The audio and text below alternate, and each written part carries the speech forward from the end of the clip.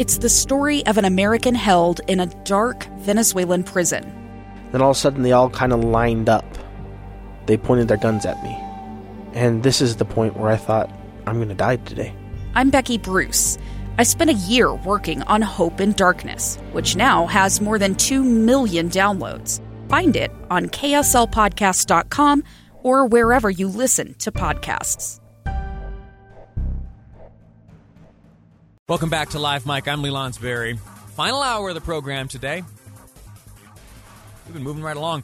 Let me just give you a quick heads up. About half hour from right now, we will be joined by Utah Senator Mike Lee. We're going to talk about a number of things. Here's what's on the docket. He, not long ago, observed some trends amongst various social media platforms that he would like addressed. He feels that there is a certain level of censorship and that censorship is targeted against conservative-leaning attitudes. He wrote letters to big social media companies and big tech giants and has received replies. So we're going to walk through some of the questions that he asked of them and if he's satisfied by the responses. He also, in another letter, which he addressed to Reed Hastings, who is the CEO and founder of Netflix, he wrote a letter about this movie called Cuties.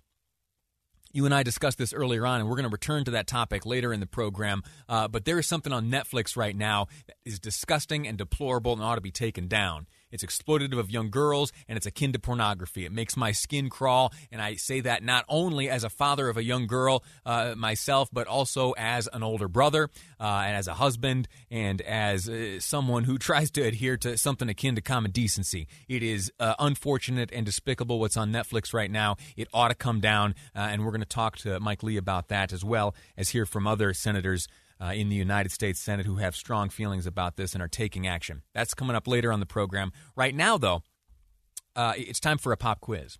We ought to have some kind of like sounder for this. This is become a theme on the program, a pop quiz. I ought to be able to hit a button and there's some sort of jingle in the background while I administer these pop quizzes. Here's what I'm going to do. I'm going to read to you a list of names, and I want you to tell me what these individuals share in common. All right. I don't have any prizes to hand out, but I do want to hear from you if you are able to identify the tie that binds all these names. 57500 is the Utah Community Credit Union text line. I'd like to hear from you. Let me know if you're able to discern the common trait enjoyed by all of these names. All right. So here we go. What unites these individuals? Louis Armstrong, John Wayne, Charles Schultz, Bob Hope, George Bush, Ronald Reagan.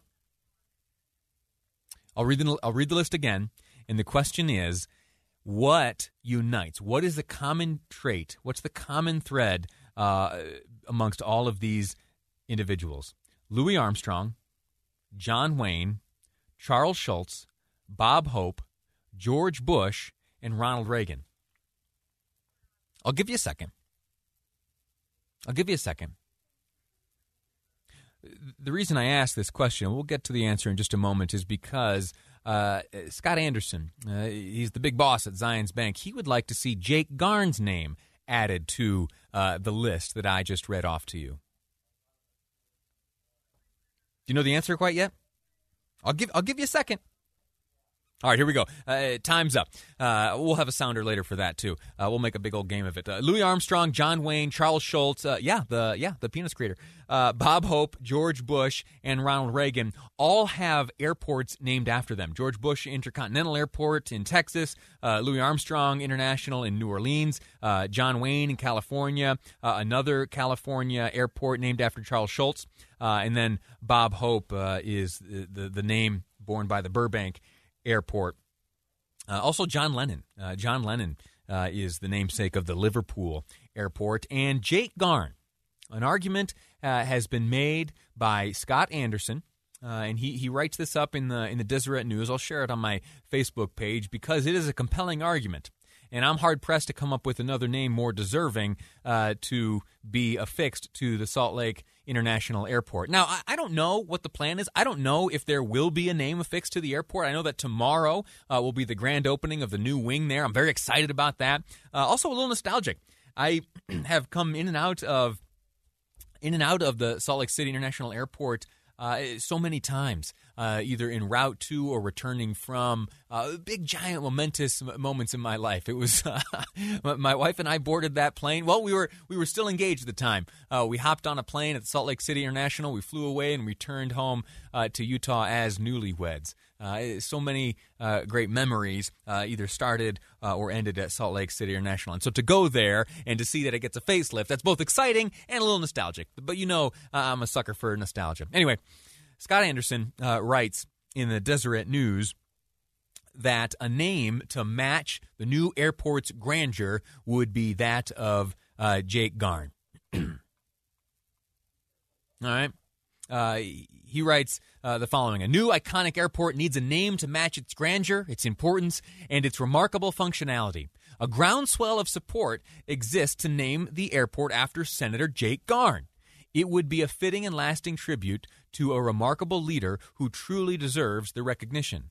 The name would remind and inspire all who visit the airport of selfless public service, courage, a pioneering spirit, daring exploits, and a caring heart, all characteristics of Jake Garn.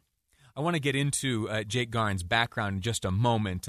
You may know a lot of this, but there may be some details you weren't quite aware of to add to this great argument for why the Salt Lake City Airport may very well bear the name of Jake Garn and why that might be an appropriate thing. Before we get to that, though, let me put this question to you. Are there any names that we're not thinking of? Are there other names that deserve to be considered? As producer Amy and I were debating this topic the other day, I forget the guy's name, but she indicated a desire to see the inventor of the Frisbee, to see his name affixed to the Salt Lake City International Airport. I'm going to Google this. I forget what the name was. Frisbee inventor. Yes, Walter Frederick Morrison. Walter Frederick Morrison, a proud Utahn, born in Richfield, passed away just 10 years ago in Monroe, Utah. The inventor of the Frisbee. I didn't know that until Amy brought it to my attention, so that's very good. So it's between, I guess, Jake Garn and the inventor of the Frisbee. All right, what do we know about Jake Garn? Born in Richfield. Wow, I wonder if he and the Frisbee inventor knew each other. Born in Richfield, grew up in Salt Lake City. He was the mayor of Salt Lake City for a time, and then served his country as a pilot. Fought, this according to Scott Anderson in his write-up, fought for Utahns and for common sense public policy for 18 years in the United States Senate. United States Senate for 18 years. And if you remember this, he, as a sitting U.S. senator, traveled to outer space. Yeah, he was a space shuttle astronaut while sitting as a United States senator. Fascinating thing. And the defense or the argument for Garn continues. This, according to Scott Anderson, Garn's life was dedicated to three great loves that developed on parallel tracks. First, his love of public service, reflected in his election to the old Salt Lake City Commission in 1967, his tenure as mayor, and his 3 terms in the United States Senate. An aviator his entire life, he, I believe, is very fitting to have that honor. Now, again, I don't know. We've been reaching out to the airport, to the city, who ultimately bears the responsibility for the airport, and we haven't got anything back. So who knows? There may be some announcement coming, or maybe not. Maybe it will just remain as the Salt Lake City International. I don't know. I will point out that there was, before I go to break, there was a Jake Garn Airport. There has been a Jake Garn Airport. It operated only for about 18 years, and it was a privately owned public use airport just by Eagle Mountain. Opened in May of 2000, and for whatever reason closed up in 2018. So Jake Garn has had an airport, all right, but he has yet to have an international airport. One suggestion has just come through Ooh, I like this one. I like this one a lot. Someone knows me who gave this suggestion. The John Browning International Airport. There's a suggestion which has come through via the text line. 57500. That's the Utah Community Credit Union text line. If you'd like to weigh in, if you have a suggestion, if you'd like to see someone's name affixed to the Salt Lake City International Airport tomorrow as it officially opens the new wing, I'd like to hear from you. 57500.